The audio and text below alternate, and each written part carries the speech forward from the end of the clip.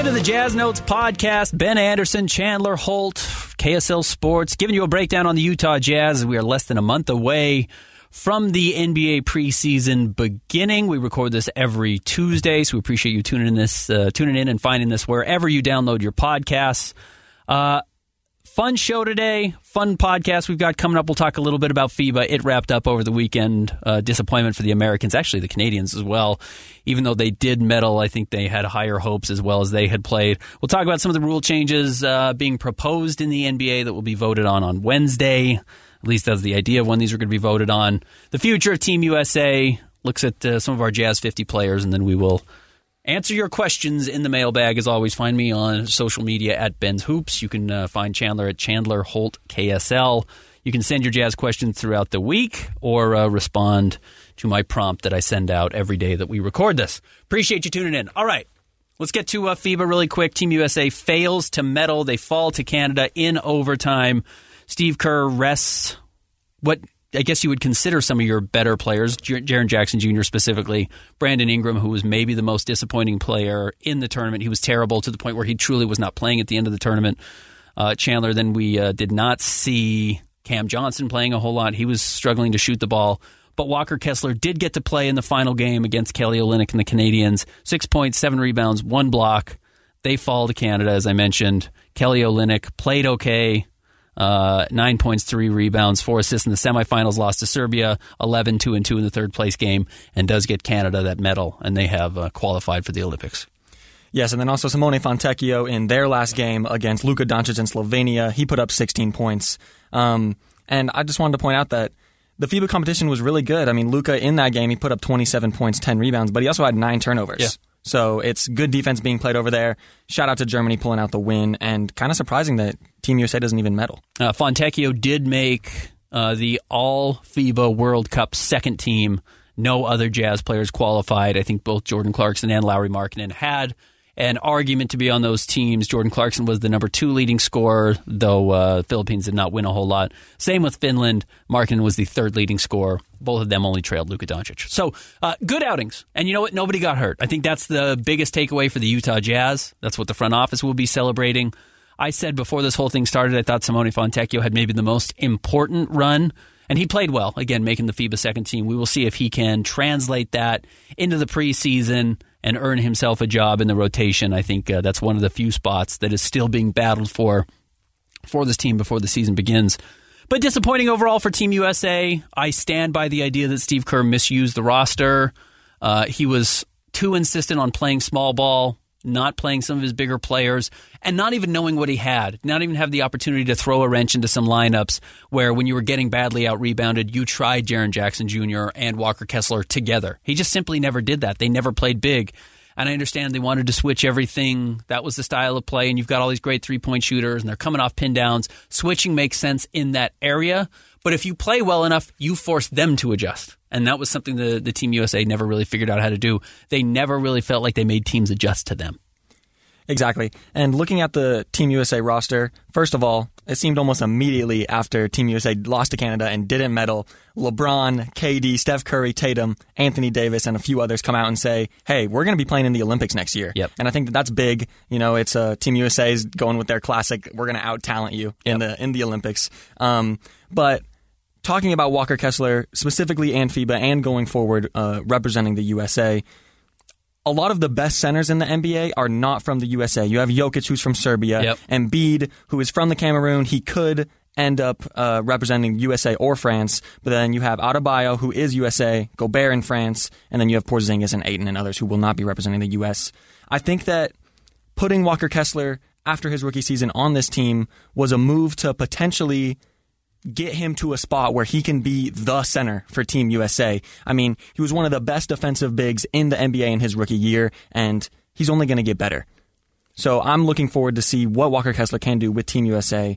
I don't know if he'll be on the Olympic team next year, but I'm sure he will be in one of the upcoming runs. Yeah, I think he's always going to be kind of on that select team. I think he's always going to be on that number 2 team. Maybe maybe in 8, or I guess it would be 5 years now. Maybe he's on that American team, but I would suspect guys like Chet Holmgren, some of these other young centers that are coming up through the system will probably outplay him just because of their style of play and what they can do offensively, which I'm not sure is ever going to be a major strength for Walker Kessler.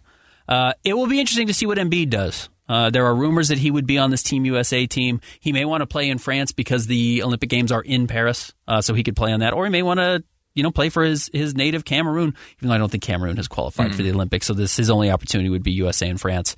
But yeah, Jokic is going to be out there. Porzingis is going to be out there. Ayton's probably not going to play. He's not good enough, I don't think, to be on the team, in all honesty. So it's going to be a tight group. No, Walker Kessler will not be on the team.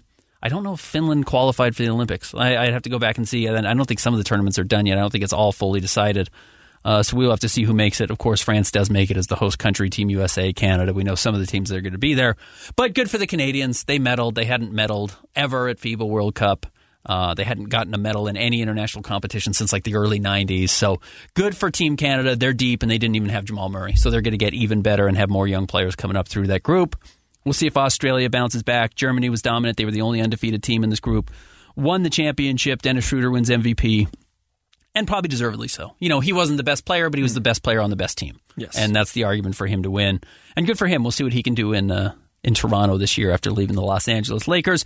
But I didn't see enough from Walker Kessler, but I blame Steve Kerr. I don't blame Walker Kessler for that. And nobody got hurt. It's a victory. Yes. It's what you wanted. And with the 3 weeks now, a month before the season starts, you can let a lot of those guys rest up. I imagine most players now start heading back to Salt Lake City. They have kind of the official or unofficial open gym run starting up here in the next little bit. And we will start to see some photos, I suspect, trickle out on Instagram from their private pages of them working out at the ZBBC. But remember, coaches can't be on the floor with them, can't be helping out, but the gym is available. So, fun to have that opening up for the Utah Jazz. Let's take a quick break. When we come back, we'll talk about the proposed rule changes surrounding load management, and then we will break down some of your questions regarding the Utah Jazz. Oh, and by the way, we can touch on this. CBS Sports released their top 100 NBA players today. How many Jazz players make the list? We'll get to that coming up next. Stick around. More Jazz Notes.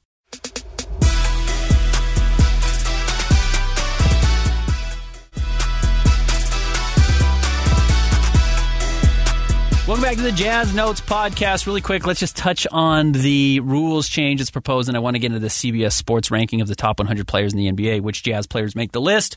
Adrian Wojnarowski and Shams Charania from The Athletic yesterday tweeted out that the NBA Competitions Committee has recommended stricter guidelines on resting players for national television games and resting 2 stars in any game, home or road. This is a change from the previous rule in the NBA, which tried to dissuade teams from resting stars on the road with the assumption that if that team plays in your hometown, you can see them multiple times.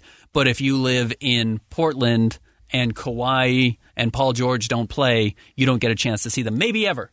And I remember being a young person going to NBA games and wanting to see David Robinson or wanting to hopefully see Michael Jordan. I never saw Michael, but, it was a big deal. But you could count on seeing those guys when you bought those tickets, and that truly is just not the case in the NBA anymore. You don't know who's going to be playing night to night. It's always a gamble when you buy the tickets, and the tickets are not getting cheaper regardless of who's playing. I'm curious how this is going to be enforced, because in previous years, we'll use Kawhi Leonard as an example. The Clippers were like, okay, you can't keep just saying that he's resting or he's out for load management, and then all the Clippers did was, okay, he's out with a sore hamstring now. Yeah. So I don't know how it's going to look, but I like the idea of it to get young fans to see the players that they're trying to see when you spend however many $100 on a ticket. And maybe it will work a little bit to start the year. The new rules proposed, according to Adrian Wojnarowski, is a $100,000 fine for the first violation, $250,000 for the second violation, and then third violation, $1 million more than the previous violation. So it stacks. So you go 4, 5, 6 games, and you're paying $7 million for this. The problem is it's not enforceable. They will ding 1 or 2 teams with $100,000 or $250,000. I don't know how you say, Paul George has a stomachache. He can't play today. I don't know what to tell you. He doesn't feel well enough to play.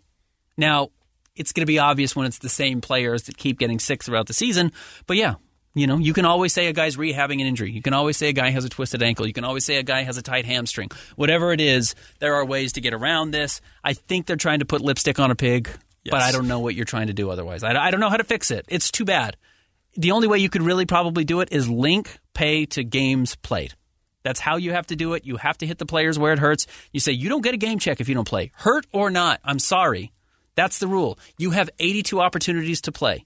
You get X amount of dollars on your contract if you miss games. Like maybe your game check is cut in half if you don't play because you're hurt. Fine. That's what you get. That's the only way you could do it, but the NBA players will never agree to it. They're too deep in the CBA negotiations, and everyone's making money, so they're not going to enforce it too hard. They're never going to strike over something like that.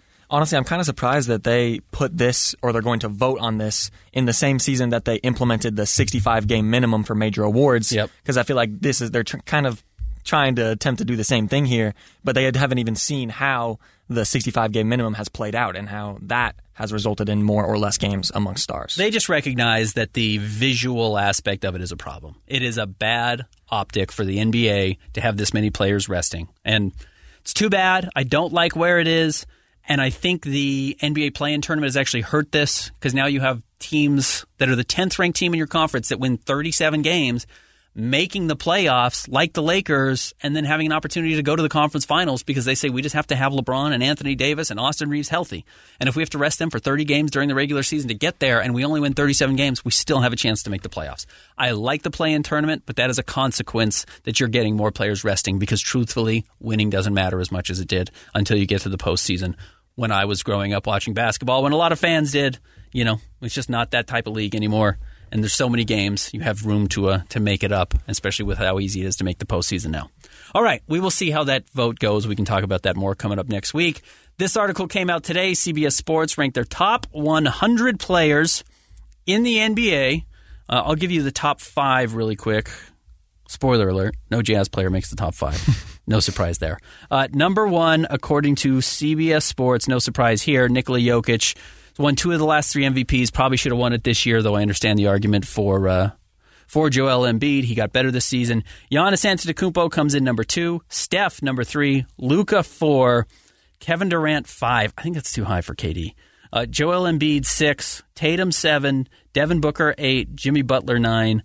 Damian Lillard, 10. How about LeBron not being in the top 10 anymore? Yeah, isn't that surprising? I talked to an NBA coach before a game last year.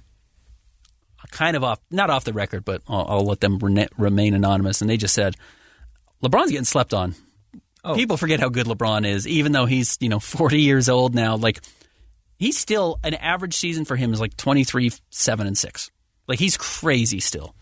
He's not what he once was, but he's still as good as any player in the NBA on any given night. 100%. And looking at the 2 players above him, Shai Gilgeous-Alexander and Damian Lillard, in my opinion, I think that he still is clearly better than those 2. And then when you get into the Jimmy Butler, Devin Booker, Jason Tatum, that's where it gets a little bit rocky. They could be better now. But yeah, it's after 15 years of being the best player in the league, it's shocking to see him not in the top 5 or 10. Maybe this is a hot take. If you replace LeBron on the Suns, Kevin Durant, if you swap them spots, I think I like the Suns better with LeBron. And I like the Lakers worse with KD. I know how good KD is. I recognize he's such a great scorer. He's got weird personality stuff. He's kind of prickly. I don't think guys want to win with him. He doesn't win a lot wherever he goes. He wins in the regular season. They lose in the postseason. Way too high for Kevin Durant, but maybe I could be eating words by the end of the season. Super talented. Let me see you win a little bit more. Oh, and by the way, Anthony Davis is 13 on this list. When AD is healthy, and like we saw in the playoffs, he's a defensive monster. He's the best defensive player in the league. Yes. Better than, Giannis. Better than Joel Embiid. He's a true monster when he's healthy and can be as good as any player as well as LeBron James. So the Lakers are formidable. In fact, I think the Lakers will do us officially, but Lakers might be my favorite to win the title this year. It's a hot take, but Lakers are going to be really good. I believe in the team that they've put together. All right, Jazz players in the top 100. Enough wasting time here. Coming in at number 90, Walker Kessler. Second year in the NBA, already be a top 100 player. I think that's accurate. But that's a really good sign. This is what they had to say about him. Many modern bigs are expected to be able to stretch the floor with shooting, but Kessler has brought an old-school feel to the Utah Jazz as Rudy Gobert's replacement. He crashes the boards to create second-chance opportunities and is already one of the NBA's most prolific rim protectors after just one season. Kessler's offensive arsenal could use some upgrades, but he has the makings of a defensive linchpin. Agreed on the defensive linchpin. I think we're going to see some offense come around. I think he's going to be a moderate three-point shooter this year. I'm not expecting him to take a ton, but if he can knock it down with any consistency, he will get 1 or 2 opportunities a game. He doesn't have great touch, actually. I worry about his free throw shooting. He was pretty atrocious shooting free throws in the FIBA World Cup. That really has to improve, and it looked like it was getting better by the end of the year. That's going to be the key for Walker Kessler. But within the next 2 years, I bet he's leading the league in block shots. A couple weeks ago, we were questioning who the Jazz's second best player is, and CBS is saying it is Walker Kessler. We've also talked about NBA 2K rankings on this, and they've got him as the number 2 best player on the team. I think that's a little bit lofty for Walker, or maybe you're underrating Jordan Clarkson, John Collins, coming off a bad season. I recognize that, some of the other players on this Jazz roster. But, Walker's gaining the respect that I think he deserves, and he could be much higher on this list by midseason. He could be a top 60 player because I think he can be that good defensively. I think he's going to be a walking double-double this year. He could be up around 13, 11, and 3. I mean, I think he's going to block a ton of shots. Yeah. Again, I think he's going to be perennially one of the league's best shot blockers. He might already be the best shot blocker in the NBA as far as like pure shot blocking skills. He's pretty uniquely talented there. He's not the best defensive player, but he's pretty uniquely talented. Kessler comes in at number 90, coming in at number 41, Lauri Markkanen. Here's what they had to say about him at CBS Sports. Markkanen finally broke through in his 6th season in the NBA and his first within Utah, earning his first All-Star selection and winning Most Improved Player. If that wasn't it wasn't that Markkanen was exactly disappointing in his first 5 seasons after being drafted number 7 overall in 2017, but it always felt like there was a ton of untapped potential just waiting to be exposed. I agree with that. I think he's going to get even better this year. He just, for whatever reason, he was a late bloomer. He just needed something to click once he got to the Jazz, and they've built a team around him with the idea that he's got to be the man. I know some of his isolation numbers dropped off midway through the season after being really terrific to start the year, but he's just going to be even better this year going into this season, knowing that he's the man, knowing that he's the guy, and the Jazz making improvements around him. I think with the idea of easing his role, making his life a little easier to be a superstar. Just looking at the number 41, that feels a bit low. He was an all-star starter last year. Right. But when you borderline look at All-NBA. Yeah. When you look at the people above him, you have Evan Mobley, LaMelo Ball, Bradley Beal, Cat, and Darius Garland. Man, I take him over all of those guys. No question asked. No question. He's better than all those players. The Cavs would trade Darius Garland for Lauri Markkanen today. The Timberwolves would trade Karl Anthony Towns for Lauri Markkanen today, I think. They already traded Lowry once on draft night. I think they would. He's so much better than Bradley Beal. Yeah. Ugh, that's a terrible ranking. He's so much better than Bradley Beal. There's the Suns love that's going on. Yeah. And I've got a reputation as a non-Suns fan, but he's better than LaMelo Ball. And I like LaMelo. LaMelo's pretty special when he's on the floor. When he's on the floor, it's a major problem. He's never on the floor. Evan Mobley has the potential, and he's pretty good. He's a great defensive player, but I would take Lowry over all those guys. And going up a few more spots, at 30 we have Draymond Green, and at 29 we have Mikal Bridges. Looking at Draymond, I have a tremendous amount of respect for Golden State, and specifically Draymond Green. He is the glue that has holded that dynasty together since 2015. But 30 feels a bit high. He's in his mid-30s. He's not the guy he once was. Yes, exactly. He's special, but he's not the guy he once was. And then Mikal Bridges, he's a tremendous two-way player, but he's all the way at 29 after a half season with Brooklyn. He definitely looked like an all-star for that second half. I don't know how I feel about that. I think Lauri Markkanen is a top 30 player. I think he's a top 30 player as well. I put him in that conversation with the Jalen Brunsons, the Drew Holidays, the Jalen Browns of the world. Honestly, I put him in that group. I know Jalen Brown's made more all-star teams, made some all-NBA teams. His inability to dribble is starting to become a major weakness for the Boston Celtics. Jaren Jackson, I've really got a bad taste in my mouth right now because he just doesn't rebound at all. Yeah. I hate that about big guys. Big guys who don't rebound, I hate it. And he doesn't rebound. And I know he won Defensive Player of the Year, but you got to end defensive possessions or you're not a good defensive player. We could kill Carlos Boozer for not being a great defensive player. He rebounded the ball, so he ended possessions. It's the most important thing you can do. I don't care if you block 50 shots. If you block it to the guy and he puts a layup back in, it doesn't matter. But they're allowing rebounds are two things. You're ending a defensive possession. You're also showing that there was a miss, and you're on the floor while teams are missing shots. Rebound the ball. It's what Walker Kessler could probably do better this year too. And he's already almost at double digits, but he needs to become like a 12 rebound, 13 rebound guy. He's got to get the motor for it.